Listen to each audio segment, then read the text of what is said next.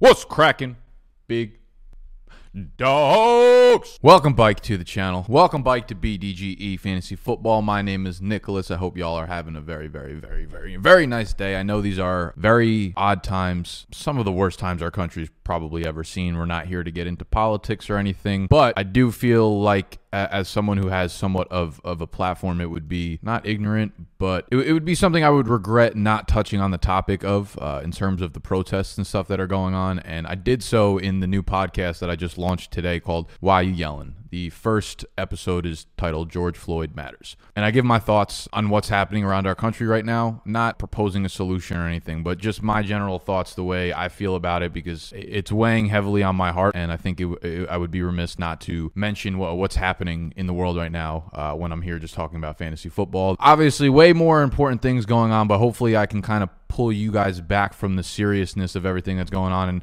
and help you guys enjoy life a little bit for a small period of time with me this morning. So this morning, we will be getting back into my wide receiver rankings. We did the first four last week, and if you missed them, it went Michael Thomas as the wide receiver 1, Davante Adams as the 2. I want to say Tyreek as the 3 and Julio as the 4. I might have flipped the 3 and 4, but regardless, that was the first tier. And I wanted to do 5 through 10 in this video. However, there were a few guys I was unsure about in terms of my analysis because I haven't talked to Dr. Morse yet this offseason. He will be coming on the channel on Thursday, so that will help me get into a few more guys that I was a little bit unsure, right? We have the Kenny Galladays, the Amari Coopers. We want to know about the injuries that happened to Matt Stafford. Is Cooper's foot ever going to be okay? Like, there were a lot of guys that I was kind of unsure about in that next tier that I wanted to make sure I had the best analysis for y'all before I started doing all the rankings and stuff. So today, we're going to break down 5 through 8 or 5 through 7 in very deep depth. These are guys that I think hold a lot of polarizing analysis behind them for 2020 fantasy football. So today, wide receiver rankings, 5 through 7. Hit the button that looks like that if you enjoy.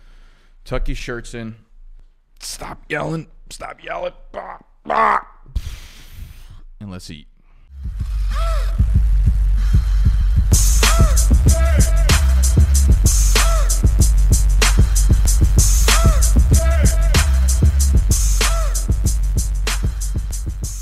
So my wide receiver 5 in 2020 fantasy football, drum roll please.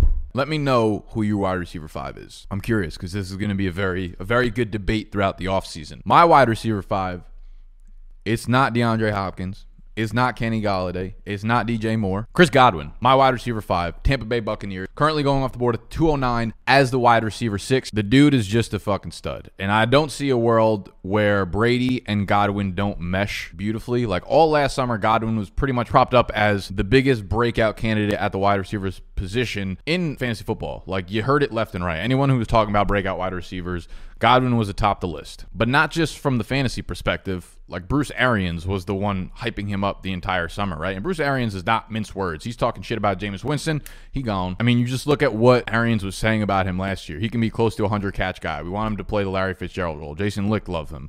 Chris Godwin will never come off the field. So Arians is saying he's going to play the Larry Fitzgerald role. He's never going to come off the field. He's going to catch 100 passes. So what happens? Godwin plays on 95% of the snaps last year, runs from the slot on 63% of his routes, catches 86 passes in 14 games. If you pace that out to a full 16, guess what? That's 98 receptions. And one of those games was a half a game. So realistically, he would have been at the 100-catch mark. Word for word, it matched exactly what Arians said. And then he's come out this offseason saying that Chris Godwin getting his extension is the highest priority of the team. That means he is going to be so integrated into this game plan going forward for the next few years. So you look back at those numbers, the 14-game numbers. If you pace them out to 16, we're looking at 137 targets, 98 receptions, 1,523 receiving yards, 10.3 touchdowns. Now, the big move here, of course, is Tom Brady coming to Tampa Bay. This does not concern me whatsoever for a lot of reasons. If there's anyone to be concerned about, in my opinion, it's Mike Evans, and we'll probably get to him in next video or the video after that or whatever. But we're here to talk about Chris Godwin and why this does not concern me. You look at Godwin just as a player again, his PFF receiving grade, number 2, only behind Michael Thomas last year, right ahead of Julio, who was the number 3.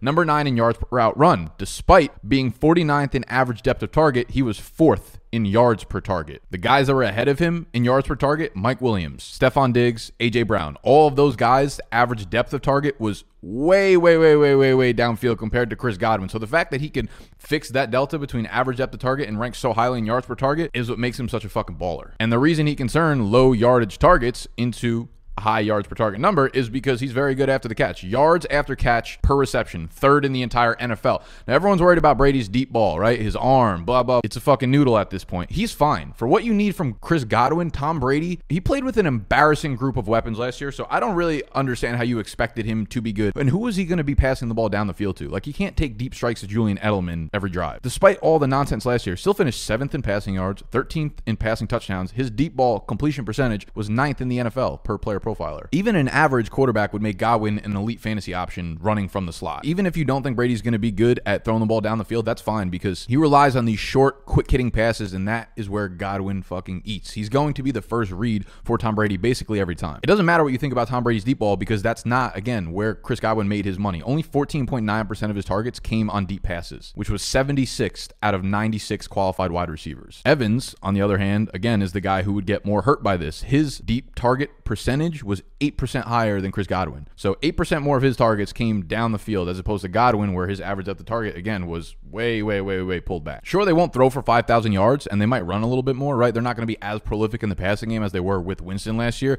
but the offense is going to have the ball more. They're going to be more efficient. They're going to run more overall plays, run more smoothly down the field, and be a lot more efficient in the red zone. There are probably more touchdowns to be had down there. So case in point, I just think Brady, even at his limited talent level right now, which I don't think is as bad as most people make it out to be, is a perfect match for Chris Godwin. We've seen what he's done for slot receivers. And as I said last year, Godwin operated as, you're getting that Larry Fitzgerald role where Larry Fitzgerald dominated as like a 31, 32, 33 years old. You're getting Chris Godwin in the absolute prime of his career right now, running that same route tree and that same snap percentage from the slot, which is so fucking valuable in fantasy football, in his prime. Like, that's all I gotta say. Like, draft very good young players entering their prime. It doesn't get much more simple than that. So Chris Godwin, my wide receiver 5. We get to DeAndre Hopkins as the wide receiver 6. Arizona Cardinals, current ADP, he is the 205. So he's going early to mid-second round. He is the wide receiver 4 off the board, actually getting picked before Julio Jones. This is just pretty simple, and I tweeted this out asking, if anyone's done any studies on whether or not wide receivers or players in general just tend to kind of tank their fantasy production and their value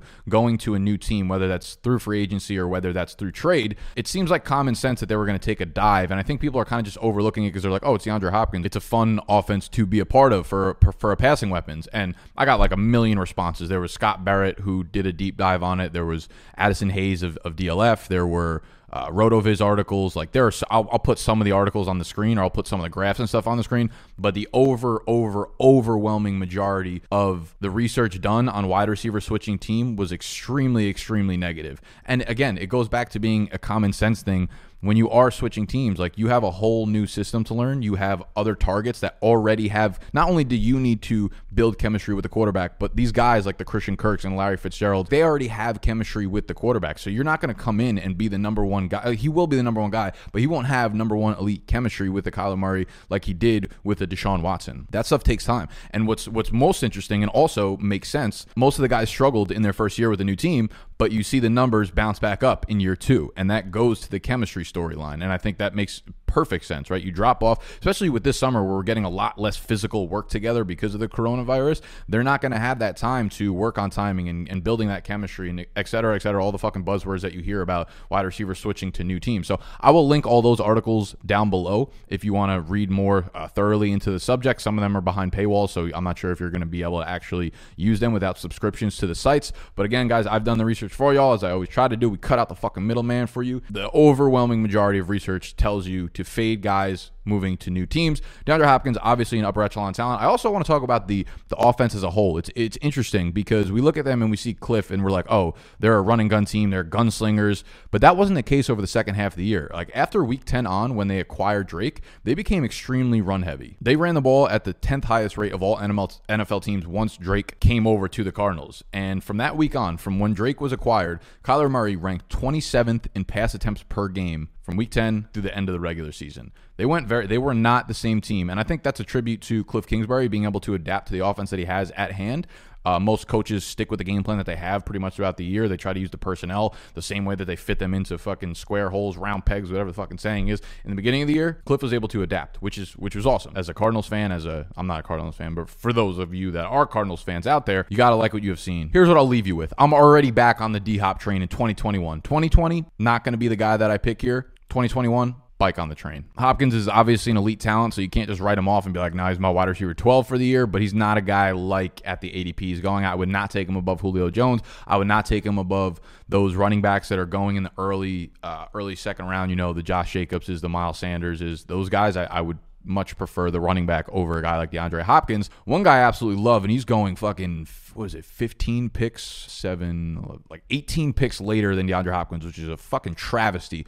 DJ Moore, the Carolina Panthers. He is my wide receiver 7, currently going off the board at the 311 as the wide receiver 11. So I have him 4 spots higher than consensus right now, and I'm gonna break him down pretty in depth here. He had his breakout last year, of course, 2019, after a nice rookie season. Came out last year, 87 catches, 1,175 receiving yards, 4 touchdowns, plus 40 rushing yards. So he went over the 1,200 yards from scrimmage mark. If you look at the box scores, it'll tell you that he played in 15 games, but he really only played in 14 because week 16, as a lot of y'all probably remember who were in your fantasy championships, he left extremely early with a concussion. Extremely impressive stat line for playing in 14 games, but what's more impressive is that he did that with Kyle Allen and Will Grier playing quarterback for the Carolina Panthers.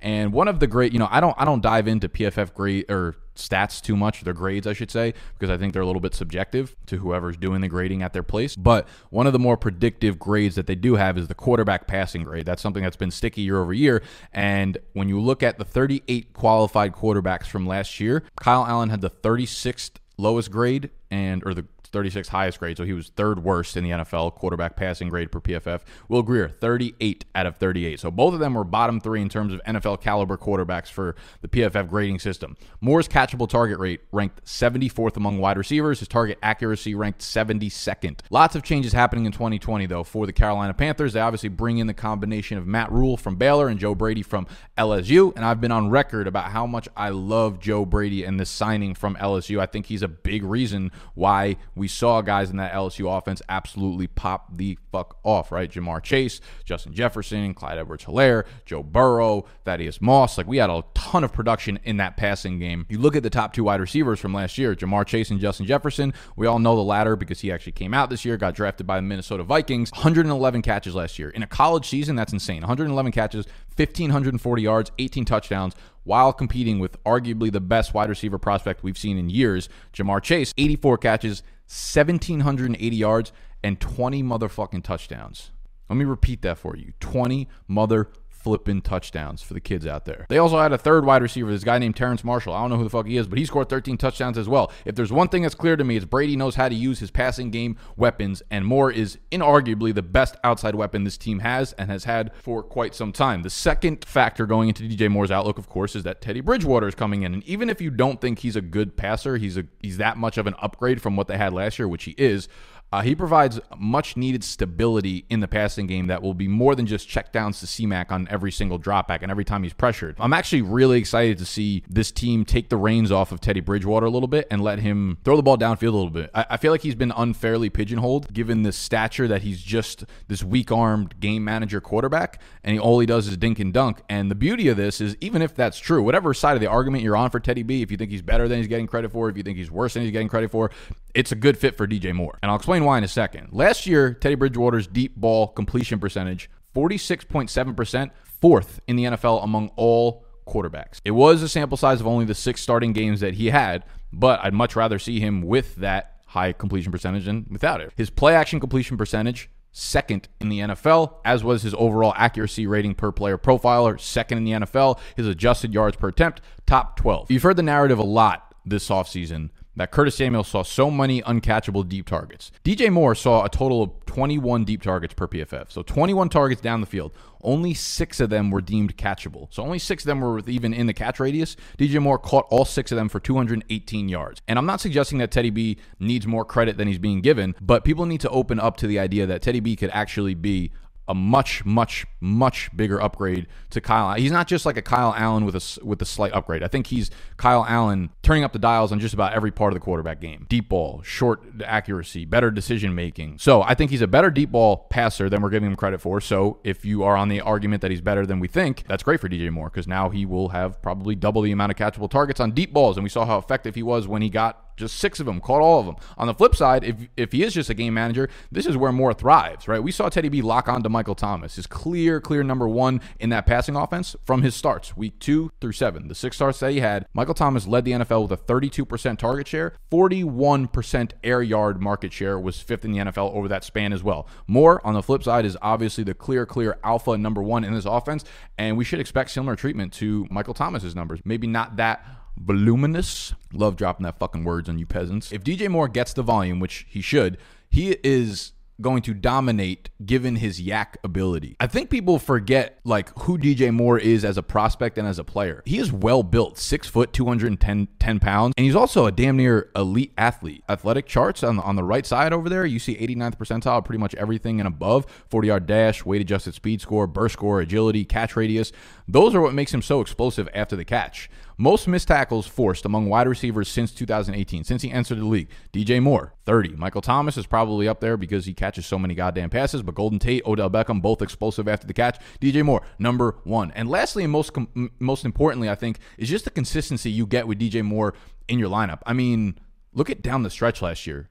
The first column is those target numbers, 10, 11, 15, 9, 12, 6, 12. Second column is the catch numbers. Third column, and most impressively, the yardage numbers. Over the last 7 games, his worst yardage total was 75 yards, which is crazy. And in the Big Dog Draft Guide, one of the tools that we have available in the draft guide is our consistency charts, which you could see from all of last year. We're looking at who the most consistent players were in fantasy football, the percentage of games that they busted. Shout out to Mason for the help on those. We have 5 game types when it comes to consistency charts. We have busty, extra medium, cooking, booming, and faded the public. On the right side, you could see the number of fantasy points you would need to have in half PPR in order to fall into each category. The games that are really useful to fantasy players are the cooking, booming, and faded the public, the bottom 3. So you're scoring either 12 to 17, 17 to 24, or 12 or 24 plus. So anything 12 or above falls into those 3 categories. Among wide receivers last year, Michael Thomas was the only wide receiver to have more games in the cooking, booming, or faded the public categories total than DJ Moore. He was at 12 fantasy points in 10 of his 14 games. Moore caught 87 passes last year in 14 games with horrible quarterback play. Only 6 of his 21 deep targets were catchable. You talk about a full 16 games. You talk about Teddy B coming in. You're getting over 100 catches with DJ Moore. I would be very, very confident in saying that. He's going to catch 50% more, if not 100%, 100x, not 100x, 2x the number of deep balls that he got last year. I truly believe that DJ Moore's stat line is going to look something similar to 100, 1550, and 7 touchdowns. I think that's extremely attainable for DJ Moore in this offense this year. And now I think about it, now I've done the analysis, I'm not saying I would take more. I might take more straight up over DeAndre Hopkins. He might actually move above D-Hop for me in the rankings. The ADP is you would actually be able to get both of them in where they're going in drafts right now, which is absolutely absurd to me. So that's some real-time analysis for you. And that's not even to mention that DJ Moore is on the Panthers, whose Division 1 is just filled with shootouts year over year. The offenses that they're going to be going against, the Falcons, the Saints, and the Buccaneers, are going to be plush. Scoring, and the Carolina Panthers defense lost everybody this year. No more Kuechly, no more Bradbury, no more fucking anybody. They're going to give up points, and they're going to score points with Joe Brady. DJ Moore is going to enter that top 5 range of fantasy wide receivers, especially in full PPR. In standard, I might pull back a little bit, but I still think he's a phenomenal value in the 3rd round. So DJ Moore, my wide receiver 7. If you want all of our rankings, all of our dynasty rankings, season-long rankings, that is available, as well as the consistency charts I was just talking about in the Big Dogs Draft Guide. This is something that we put together all summer. It's completely updated and live throughout the summer as things change. We put new things into it, so it's the rankings for all scoring types. It is our top sleepers, our top busts, our must-draft players, the fucking Bible, which is a round-by-round strategy, a position-by-position strategy, huge article, exactly how to attack your 2020 fantasy football draft, as well as a ton of other exclusive articles and videos that we are adding weekly throughout. It is the best purchase you're going to make, anything fantasy football related, throughout the entire summer. So head over to BigDogsDraftGuide.com if you're in a state that's eligible to gamble, that does FanDuel or DraftKings. BigDogsDraftGuide.com/MKF. Monkey Knife Fight is sponsoring the draft guide this year, so /MKF. You'll get both guides plus $10 to play with on Monkey Knife Fight when you go through there. Use the promo code BDGE when you sign up. You'll get the rookie guide, the dynasty guide, the season-long guide, $20 to play with on Monkey Knife Fight. I love y'all, and make sure you hit that thumbs up button if you enjoyed. We'll be back Thursday with Dr. Morse, so stay tuned, you bitch.